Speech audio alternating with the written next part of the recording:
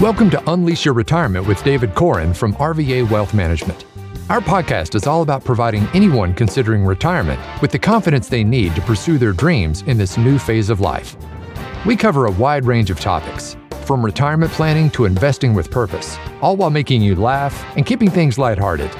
With David's years of experience and guest industry leaders to help guide us, you'll walk away feeling informed, empowered, and ready to take on your future with confidence. So sit back, relax, and get ready to join us on this journey to a new life. Hello and welcome to Unleash Your Retirement with your host, David Corin. I'm Wendy McConnell. Now, today we are going to be talking about one of our favorite topics, taxes. And Cheri David is here to help us with this conversation. Isn't that correct, David? That is correct. I'm so happy to have Cheri here. She owns a local CPA firm, accounting firm called Clarkson David. And we've been working with that firm now for about, 12 years plus. And I have a lot of clients that speak very highly of them. I also use them for my own tax preparation. And I can tell you firsthand that they have helped me save a lot of money in my tax bill. So, and I mentioned in the last podcast how important it is to have a CPA to make sure you maximize your take-home pay. So that's why Cheri is here we'll delve into that a little bit more today. Welcome, Cheri. We are very happy that you could join us today. Well, thank you for having me. And I really appreciate that fantastic introduction by David, and looking forward to sharing some of those tax saving tips today with you. One of the things that we seem to be under this wrong assumption that there's not going to be a lot of tax paying once we get into retirement. And you're here to say, that is a wrong assumption. Mm-hmm. Yeah, we talked about required minimum distributions and their impact on taxes and how much of your Social Security can be taxed.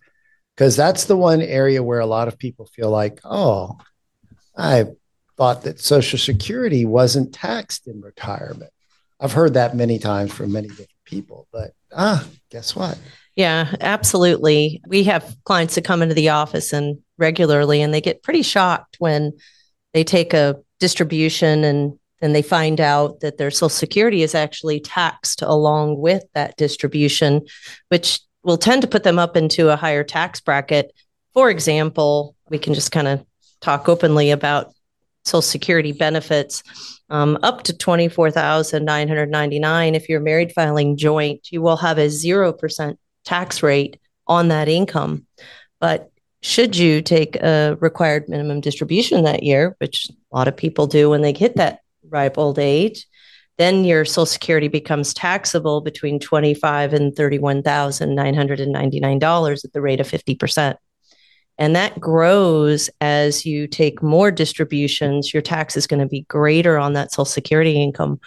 That's a definite misnomer that a lot of people think that their Social Security isn't going to be taxable in retirement. Now, it might be true depending on what state you're in. For example, Virginia does not have Virginia will adjust that out and you won't owe any taxes on that Social Security, but the federal government's still going to take a little bite from you. Did you say 50%? Or 15%? 50% of that income is subject to tax. Okay, I got you now. That's right. Nothing with the IRS is super simple when it comes to this math. And, we always suggest, as, David kind of interluded, we always suggest that the seniors at least once a year check in with both the advisor and us, and we can do a tax projection and kind of give them an idea of what those amounts actually are before the end of the year. Yeah, we do that on a very regular basis with clients in our tax planning meetings, as we have a little tool that we use to project out based on last year's income and what we think they're going to make this year, looking at, if they're going to have any capital gains, what they're going to take out of their IRAs. And we do that more to sort of say, okay, can we do a Roth conversion this year? Because that's really what we're after, to try and help them reduce the amount of the RMD later on by moving money into that tax-free bucket. Remember, I talked about all those different buckets of assets and flexibility and how important it is to have that tax-free bucket, which is the Roth, doing those conversions. But if you do a conversion, guess what? Everything you move out of the IRA into the Roth is taxed as ordinary income, in which case you end up bumping up against all kinds of negative issues. That's right. With different tax brackets, IRMA, and more of your Social Security being taxed than you really would like to see. You bring up a really good point, David.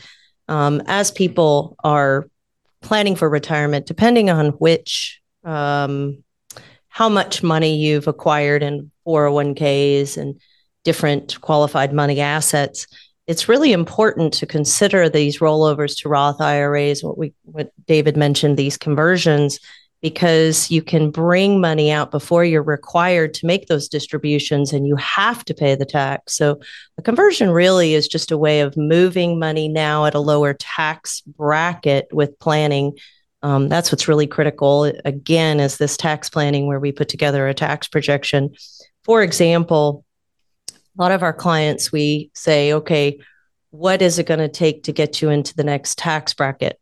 If you take $80,000 this year in a Roth conversion, pay the tax on it now, you're going to be paying at a lower bracket. Let's say that's a 22% bracket versus if you have to wait and take that money out later in a required minimum distribution, you may end up paying a greater, higher tax rate on that. So it's really critical in this planning stage to consider those qualified, non-qualified monies and what impact that's going to have on your taxability of Social Security, which we just talked about a little bit earlier.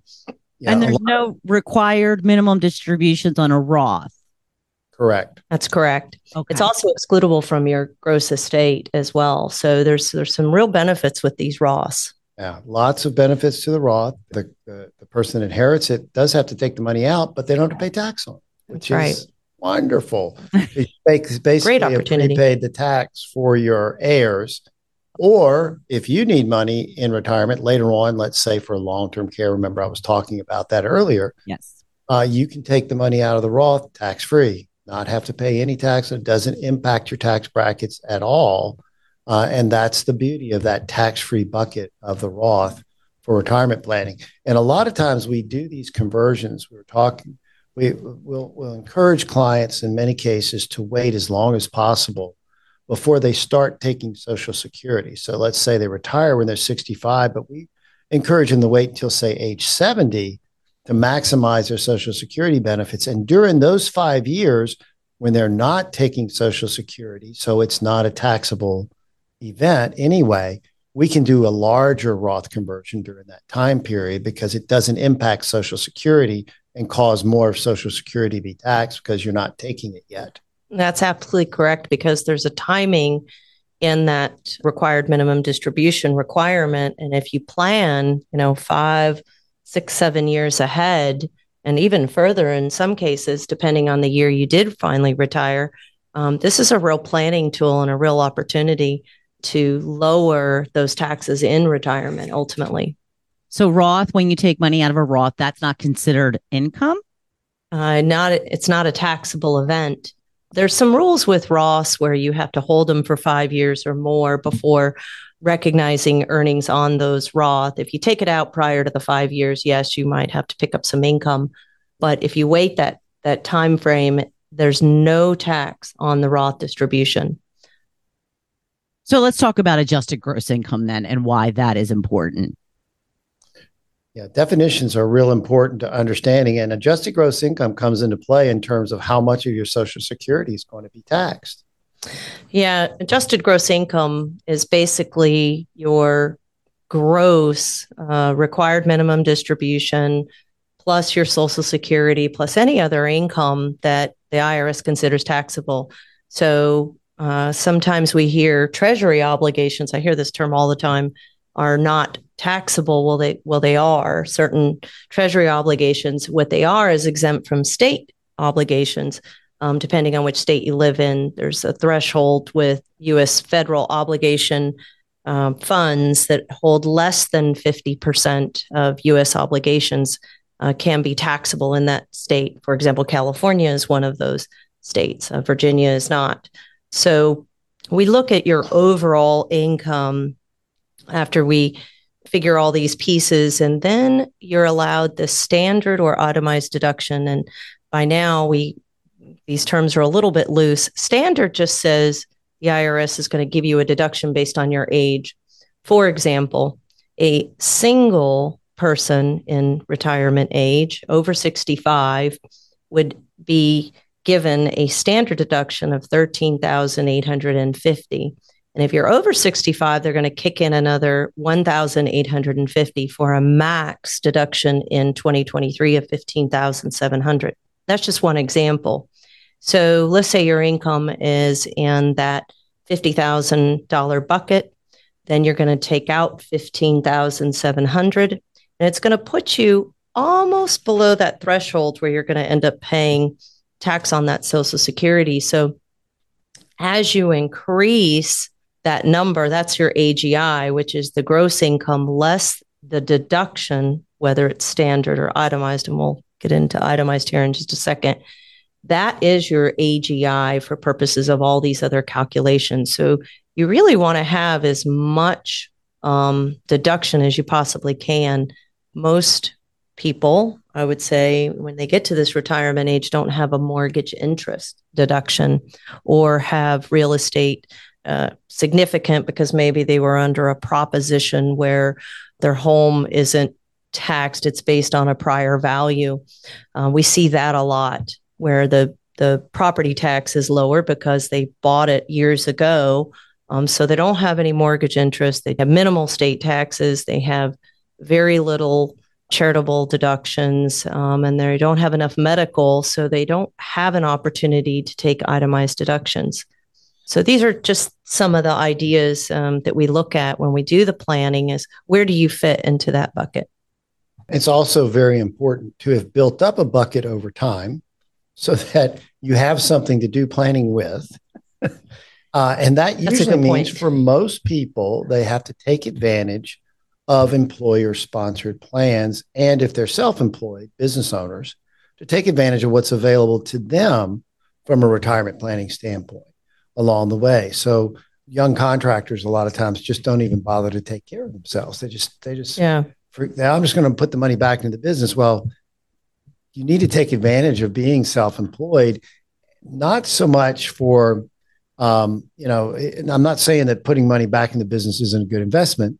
I'm saying, maximize your income from that business by putting some money aside for yourself in a retirement program because you get these nice tax deductions and you retain those assets. Well, and it reduces your AGI. So, right. For example, a contractor who is self-employed and he gets, call it nets $100,000, and he decides to max out and do maybe a solo 401k or a SEP contribution, he can bring his tax bracket down enough to where that savings is significant and he's growing his money tax deferred.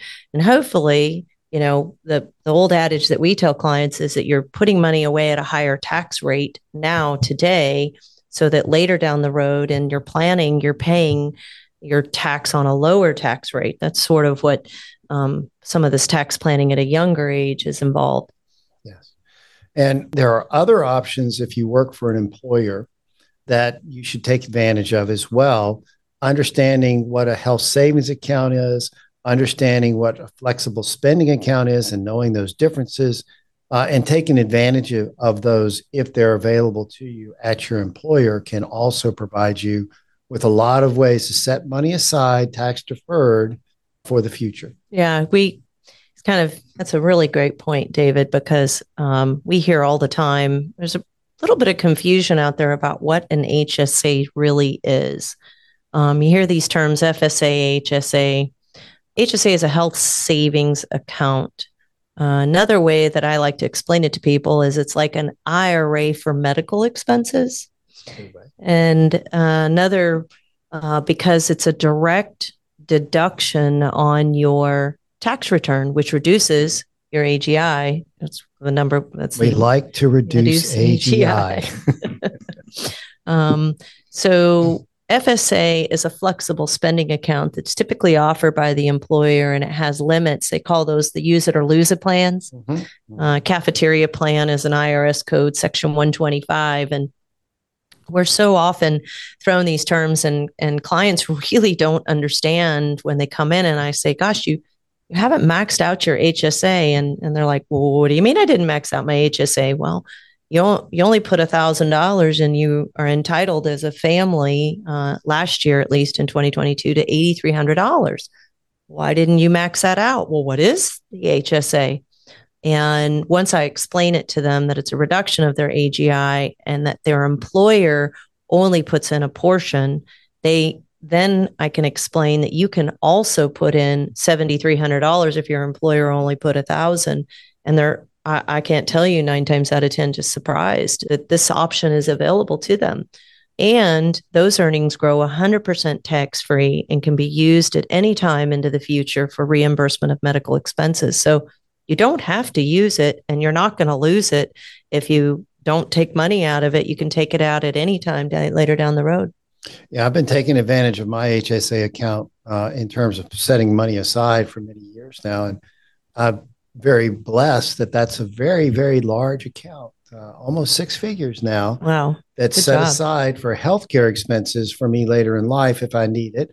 Can also use it to pay premiums, long-term care costs, all of that can come out of a health savings account later on.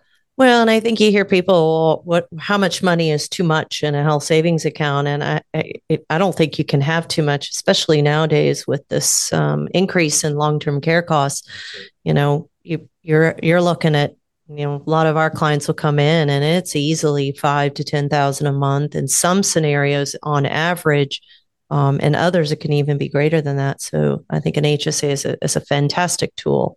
Yes, it is. What is really the difference between the HSA, say, and then like an employer plan that I think you had mentioned it earlier, like a use it or lose it type deal, where my husband's employer, we put money away each paycheck for medical expenses through the year, but we're only allowed to carry over a certain amount. The rest just goes away. So that doesn't sound like what you're talking about. No. Okay. And that's kind of that point that I was making earlier, that the FSA is a flexible spending account.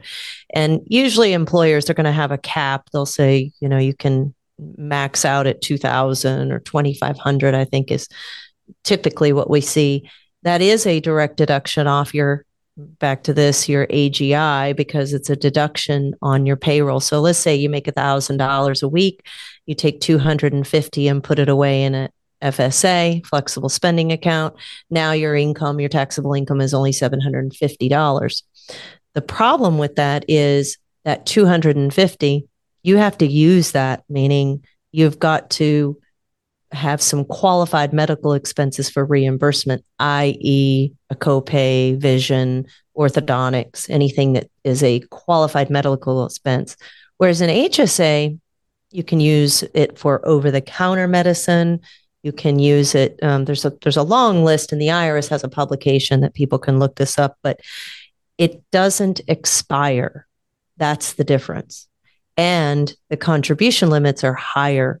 For example, a family plan was $8,300, and in an FSA, your max might only be $2,000 or $2,500. So anytime there's an HSA, I always encourage our clients to fund those 100%. And that's usually through the employer, yes. But most importantly, you have to have a qualifying high deductible health insurance product in order to have the HSA account. So you can't have the typical, $10 copay plan and have an HSA. You have to have a high deductible plan that doesn't have any copays, and then you can have an HSA account. And then you can use your HSA to pay for expenses. If you want to, what most people do is they just pay for those things out of pocket, because keep in mind, if you have the high deductible health insurance plan, you are going to only pay what the insurance company would pay. So it's a dramatic discount that you're getting, and you'd be surprised at how surprisingly inexpensive those costs are once the hospital's discounts are applied, once the insurance's discounts are applied to what you have to pay to the doctor. I think you're seeing a lot of employers really switch to these high deductible plans, and they make these HSA contributions to aid the employee with paying for those expenses that you're talking about. Correct. A lot of times we see employers don't only put in maybe 1,000 or 2,000. They don't put in a lot into these. So there's usually a lot of room for the employees to stack up and put an additional amount that's tax deductible. Okay. And that's just one example of that. And the other thing is take advantage of the 401k plan that you've got at work. I have just been shocked at how many times we go into companies and they're not meeting the requirements they need to get enough employees to participate, even though the employer may be matching 5% of income. And people aren't even putting that in. And I'm just like, but that's free money. Why not? It just blows my mind in so many instances that people don't participate. And you wonder why. And I guess the answer to that is, well, when you're young, you don't think about it. And if you have a lot of young employees at a company, they don't get the participation numbers that, say, a more senior firm might get.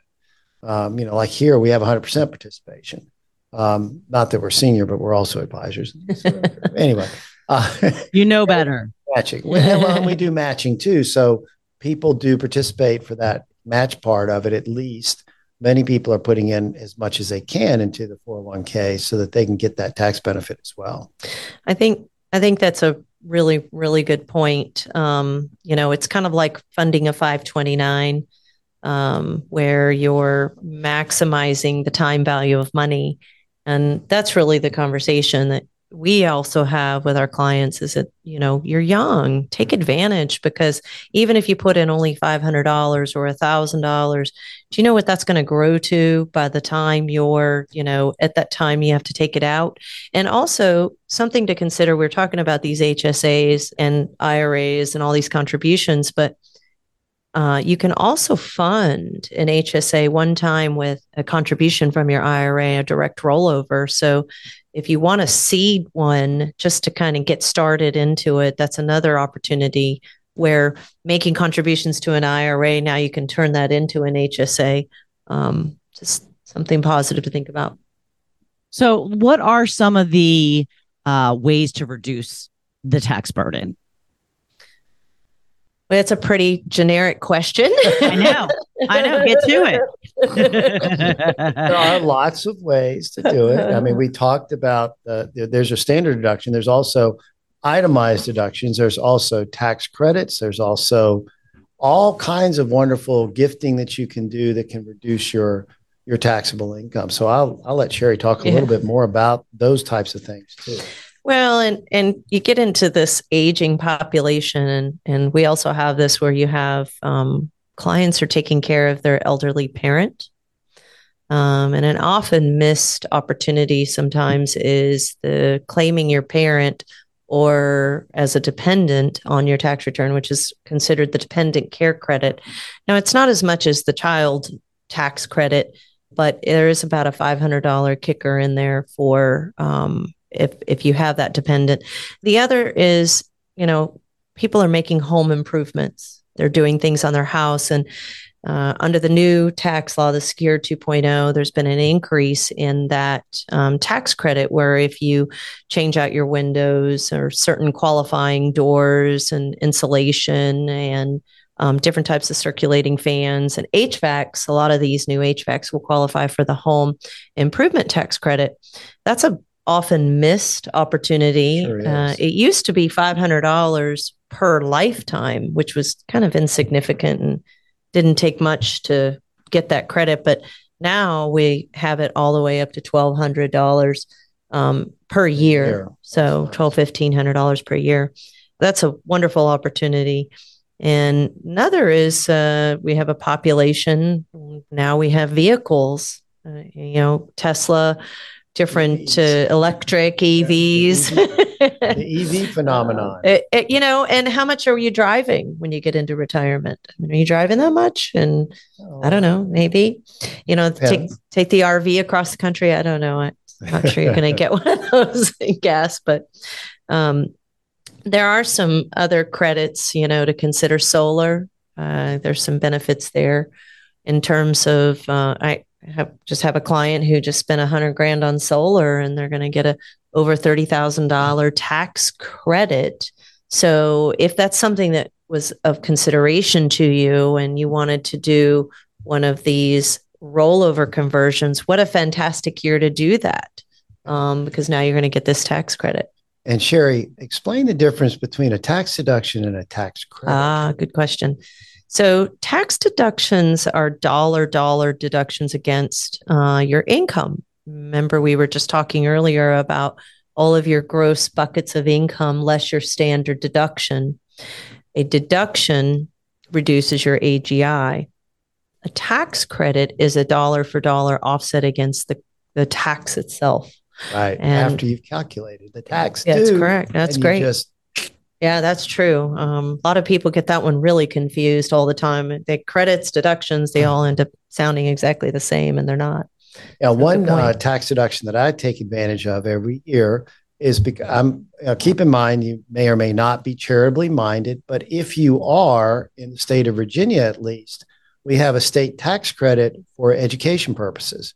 So if the particular school, private school usually that you're dealing with, is serving a population of students where 60% or more are in the poverty category, then that school then is eligible for this tax credit. So when I donate money to that school to help them support what they're doing to help inner city school kids get a good education, I get 65% of my donation is a tax credit that I can take off of my state taxes. Now, not my federal, just my state.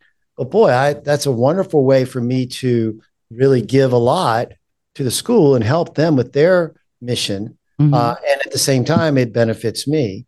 I would have given them the money anyway. I want to help. So that's a great extra thing that comes back to you as someone who might be charitably minded. Yeah, and also back to how to reduce your AGI in retirement. We talked a little bit about qualified charitable distributions, kind of to David's point on the charity. If you give money to your church, or you give money to a school, or you're, charitably minded in that direction, doing a qualified charitable distribution directly from your RMD as opposed to taking it is also a reduction of your AGI. And that's especially valuable tool because there's no tax on it and it meets the required minimum distribution requirements. Yes. And what's so beautiful about that is that, okay, you got a tax deduction when you put the money in there. It grew tax deferred the whole time it was in there. Now you're going to give it to a charity and you pay no tax on it. Right. And the charity pays no tax on it. Right. Nobody pays any tax on that money. It's a beautiful thing to be able to gift that way. Right. And so we use them. So once you're 70 and a half, you can start taking advantage of qualified charitable distributions. Now, you may not have to do an RMD at that point, but you can still do qualified charitable distributions from your IRA directly to a charity. And that really does save you on the tax side. Right. And remember, that reduces your overall AGI. So if you're taking Social Security by then, you also have less of your Social Security potentially taxed. That's right. As well. So that's a great planning tool. One of the things David brought up, I wanted to just sort of add on to, was these ideas of tax credits for states. One of the cool things about Virginia is we have these land preservation tax credits that where you can buy income tax credits for cents on the dollar. For example, land preservation tax credit, if you bought $10,000 worth of credit towards your taxes, you would only pay potentially $9,000. So there's an instant $10,000 savings on your taxes right there by buying land preservation credits. Right. And that's where, to David's point earlier, that's where our good CPA comes in, and that time to determine whether or not that's a good idea for you or it fits into your overall planning goals. Yeah, anyone who's ever had any windfall income should know about tax credits, land credit tax credits, because that's one of the best times to take advantage of it. And when I say windfall income, so a lot of people in retirement might have land that they lumber, or they sell a property that was a rental property, or they inherit something and then turn around and sell it, and they create a big tax burden for themselves. And when they do that, these tax credits, land tax credits, can really come in handy because your state tax bill can be significant in those situations. Yeah. And also, these have to be purchased before the end of the year. Right. You can't buy these credits, on December 31st or April 15th when your tax bill is due. Yeah. Yeah. So as we wrap things up, is there any final thoughts on what we need to be thinking about? I think it's really important to take advantage of all the programs, all the ability to set dollars aside to save for retirement that are tax favored. And then also, if you're investing, you need to know about tax favored investments like municipal bonds, which are going to be tax-free income, both federal and state, if it's a state tax municipal bond. So there's a lot of ways to invest a little differently to maximize your income, as well as understanding the rules about capital gains, capital losses, and dividend, and how those are taxed at a lower rate, by the way, than ordinary income in most cases. So there's a lot of levers to be pulled on that front. In fact, many times we're able to help people realize capital gains and pay zero tax on those capital gains because we know where their income level falls. So really important to do all these things. And taxes are critical to understand and stay on top of, but they do change. So this is something, that's why you need a professional like a CPA sitting beside you, like Cheri, saying, hey, these rules have changed this year. She just talked about the deductions that we can take on home repairs and stuff that it'll save you dollars that didn't used to.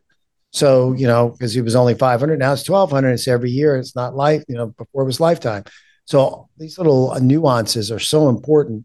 And also those land grant programs, the tax credit programs, a lot of people don't know where to go to get those, or they don't understand that there's some shyster. You got to be careful and selective about how you do this, because there's some folks out there that would game the system. So I just think it's important for people to remember taxes are critical to both planning for retirement, and then once you're in retirement, to control those taxes. It's something you have to pay very, very close attention to. Yeah, and we work with advisors like David and his team so that we can help the clients plan, because we don't know what sometimes the underlying investments are. We can just say, hey, this would be a great year to harvest some losses. It's a great opportunity to talk to David and the team and figure out what opportunities there are with doing that. And oh yeah, by the way, what are the RMDs? Where are their balances right now? And how do we plan for the future in terms of that Social Security? And IRMA, we didn't get to talk about IRMA, but that's a really important factor as well. Well, I know all about IRMA. We don't like IRMA. We didn't get there, but that could be a whole other conversation. Oh, yes. Well, thank you, Cheri, for joining us. We really appreciate it. Thank you, David. And how can people get in touch if they have more questions? RVAwealthmanagement.com is the best way to reach us. Go on our website, click on the link that'll put you right through to my calendar. Set aside some time. It may only take 15 minutes conversation to really understand how we can help you, but definitely give us a holler and set up some time to talk. And Cheri, how about a website from you? Ours is www.clarkson.david.com. Super simple. And once you get to the website, there's a contact us link there, and it actually comes straight to my inbox. So yeah. I would be the one responding to you. Oh, great. Okay. Well, thank you both. And thank you for joining us today. Please like, follow, and share this podcast with your friends. Until next time, I'm Wendy McConnell.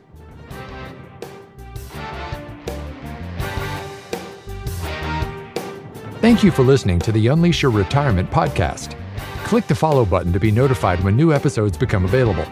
Visit our website at www.rvawealthmanagement.com or give us a call at 804-497-2100. And don't forget to click the follow button to be notified when new episodes become available. The information covered and posted represents the views and opinions of the guest and does not necessarily represent the views or opinions of RVA Wealth Management. The content has been made available for informational and educational purposes only. The content is not intended to be a substitute for professional investing advice. Always seek the advice of your financial advisor or other qualified financial service provider with any questions you may have regarding your investment planning.